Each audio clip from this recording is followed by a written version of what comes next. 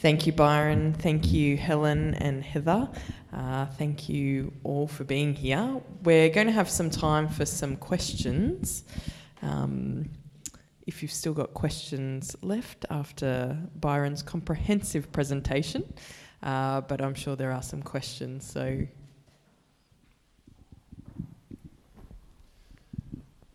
Just wondering your thoughts on population. I think global population's like 1% increase every year or something like that. It's like 90 million people. Yeah, 7.7 billion currently. And of those 7.7 billion, the wealthiest 7% produce roughly 50% of all carbon emissions. The poorest 50% produce around 7%. And so climate change is not a problem of population so much as consumption.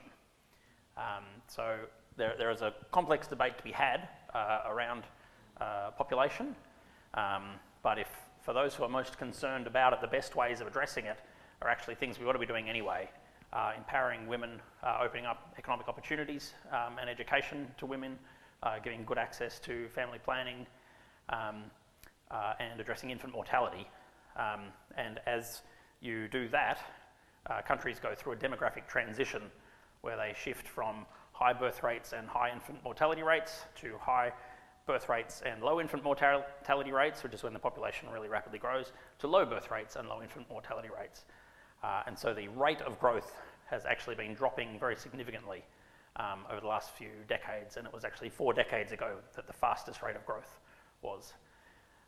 So in terms of the climate debate specifically, it's actually the emissions in the next couple of decades that really, really matter. It's about changing our energy systems and our cultural systems and our political systems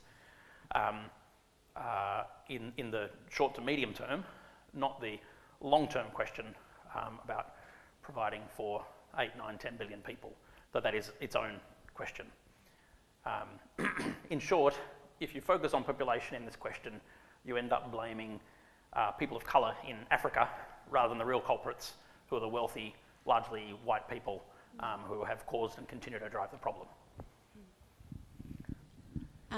I just wondered what you see the role of the church as in the divestment movement globally.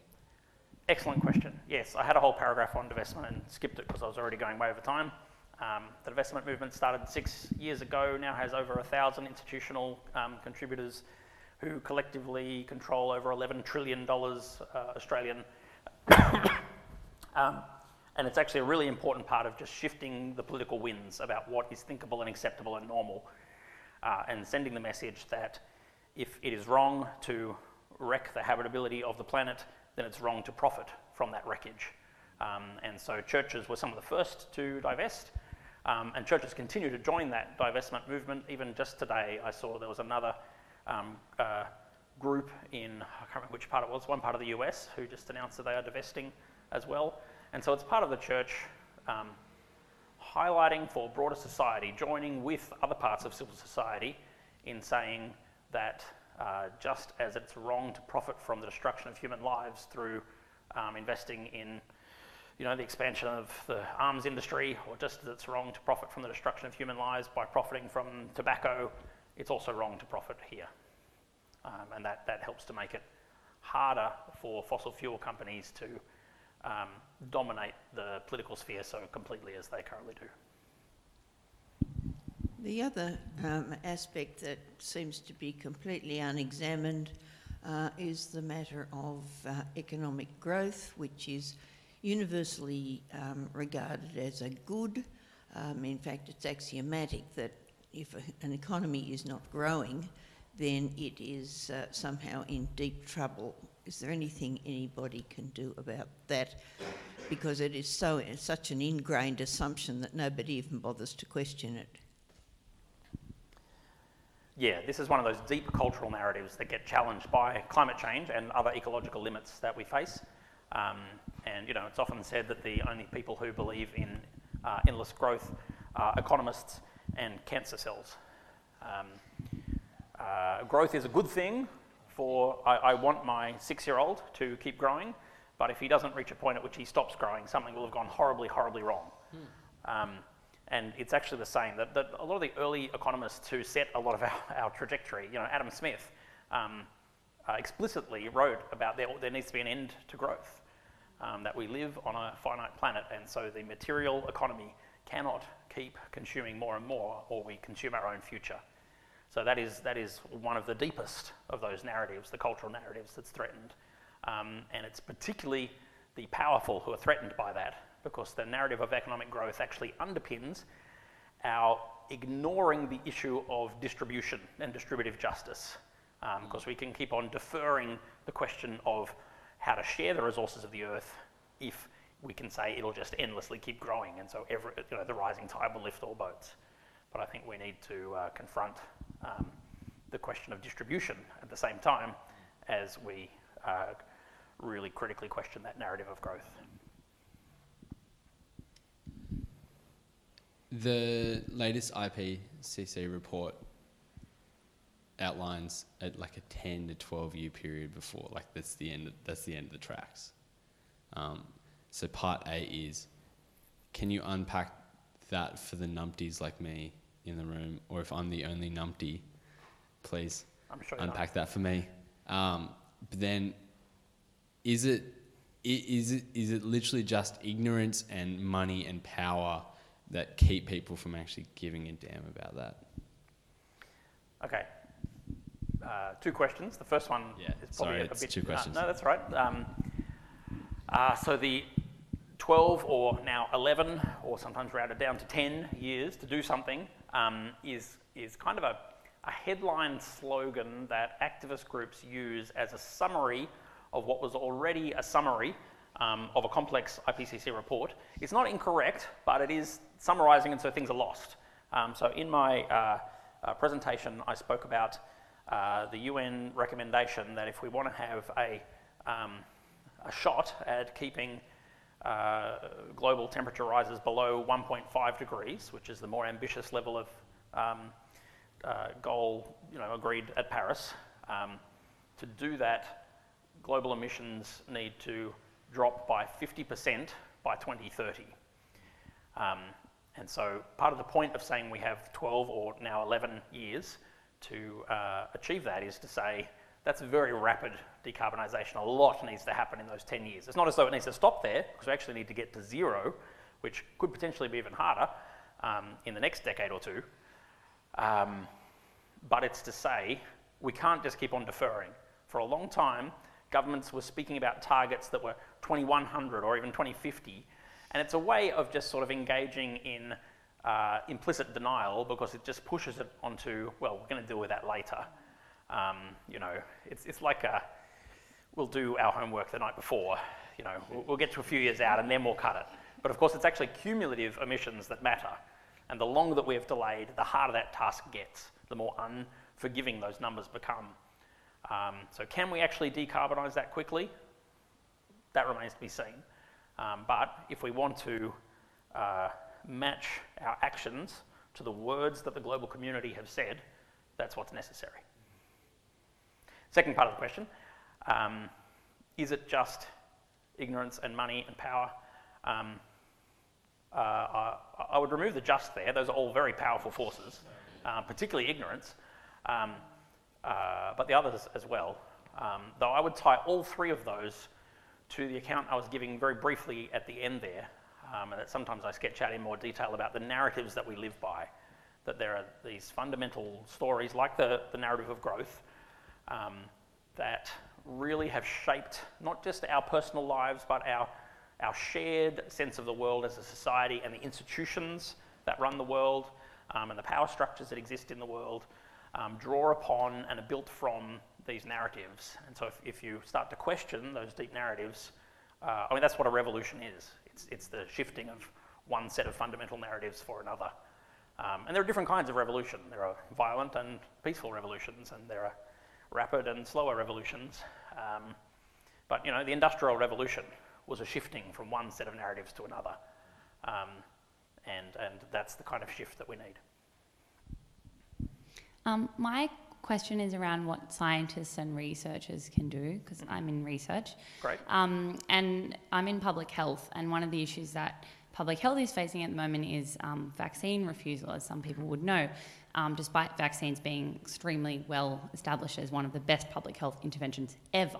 Yep. And part of this is kind of related to this kind of, I guess, loss of trust in experts and in science, and this growth of conspiracy theories about scientists who are usually quite poor profiting from commercial interests, nebulous commercial interests. And I think in some ways similar issues apply here, and I'm just wondering, at times I feel quite helpless because I feel like the traditional ways that scientists communicate are not being trusted anymore. And what do you think that scientists can do so that their voices are heard and so that the public comes to trust what they're saying again?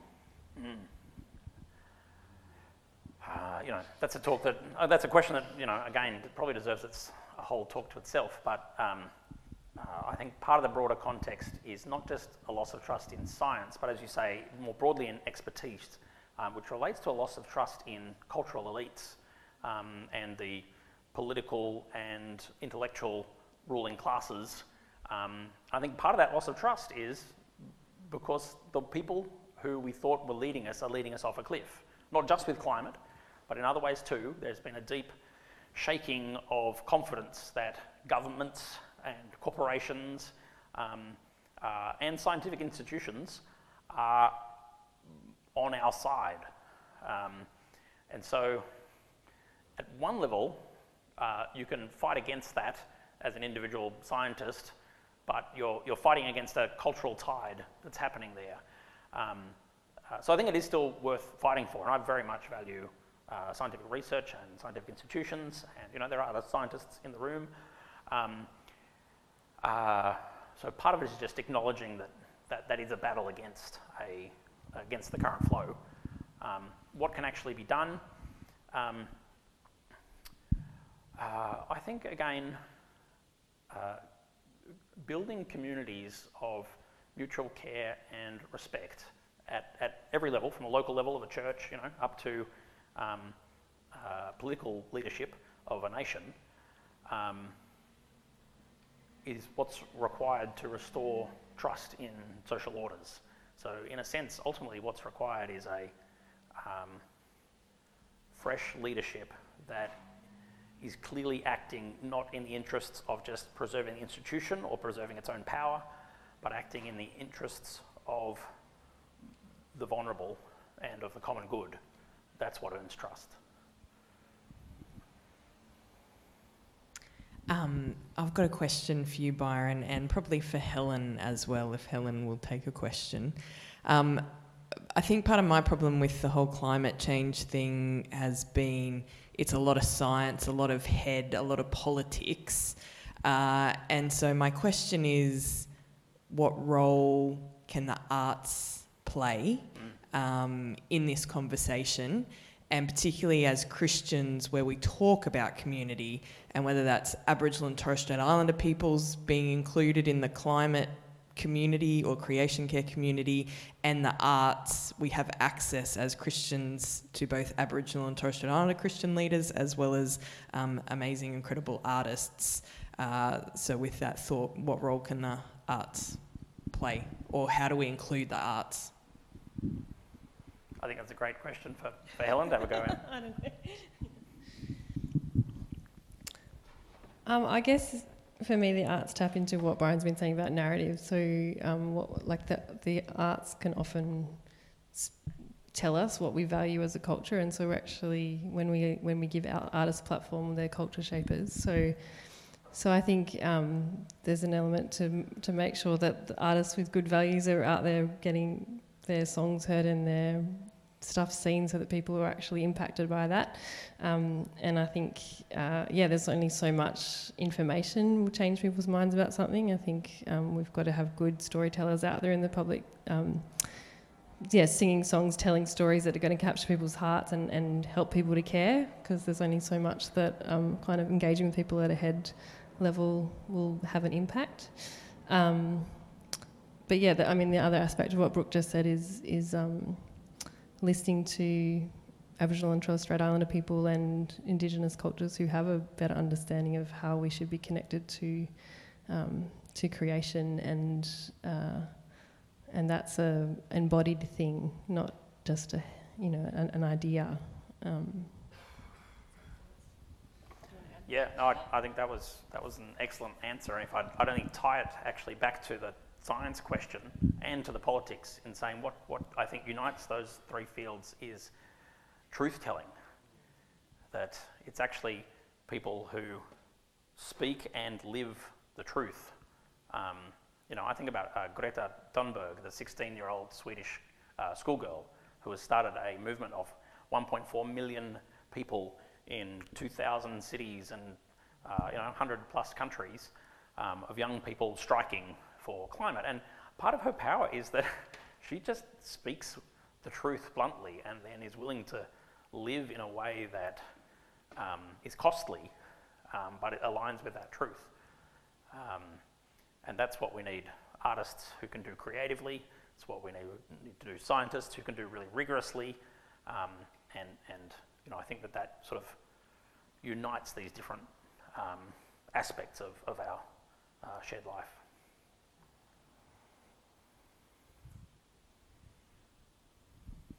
Probably have time for 2 more questions.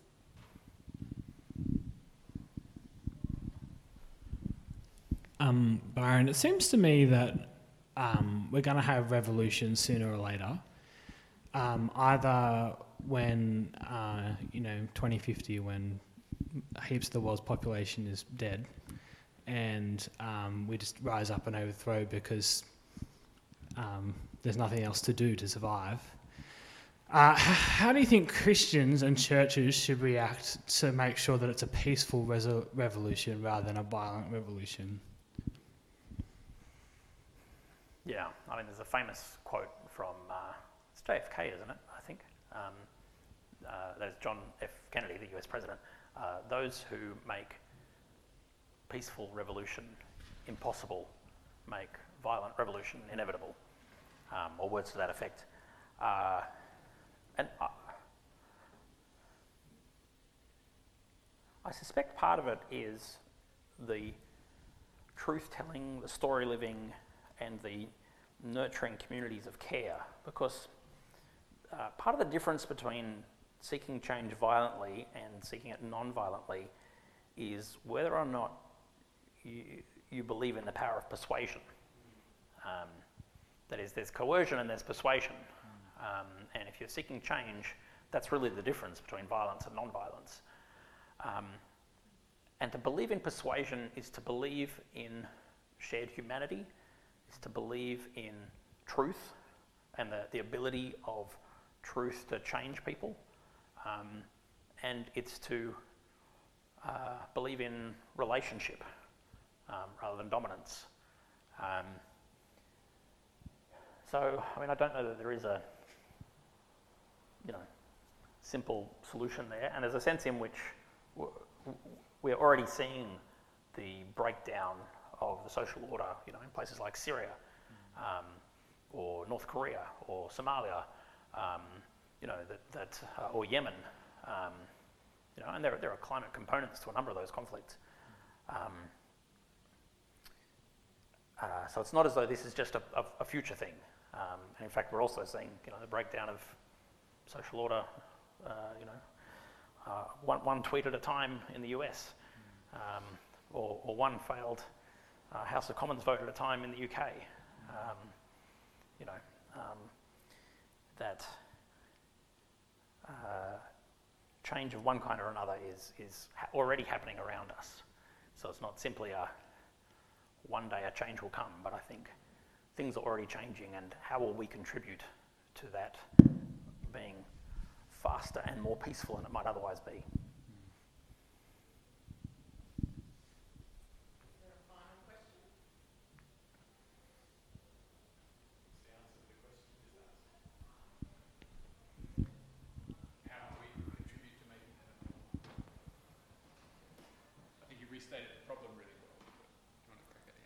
Yeah, how do we do that? I think part of my answer is that will look different for each of us. So I don't think that there is a one-size-fits-all answer here. But in your own context, wherever the Lord has placed you, whatever your hand finds to do it well, with respect, with integrity and honesty, with urgency and patience, trusting ultimately that, in the footsteps of Christ, as John Howard Yoder says, the relationship between Christian faithfulness and outcome is a relationship between cross and resurrection. That is, it's not up to us to ensure by force the correct outcome of our efforts, but we do what is right and what is just and what is true, what is beautiful, what is generous, and trust that even if that leads to our crucifixion, we follow a God who can raise the dead.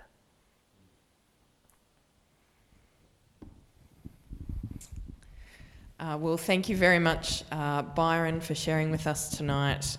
Thank you, Helen Wright. Don't forget to take Helen's little card with the way to get her music.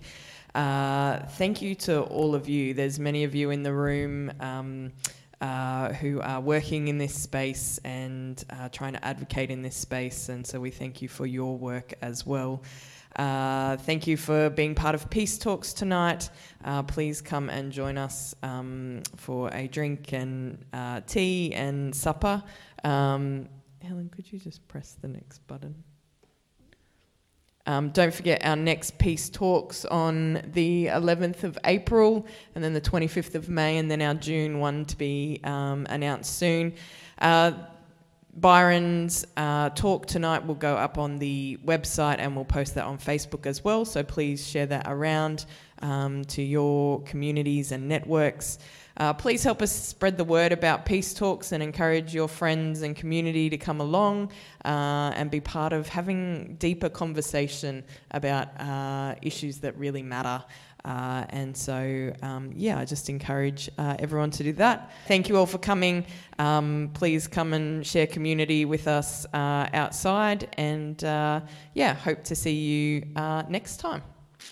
And thank you again, Byron and Helen and Heather.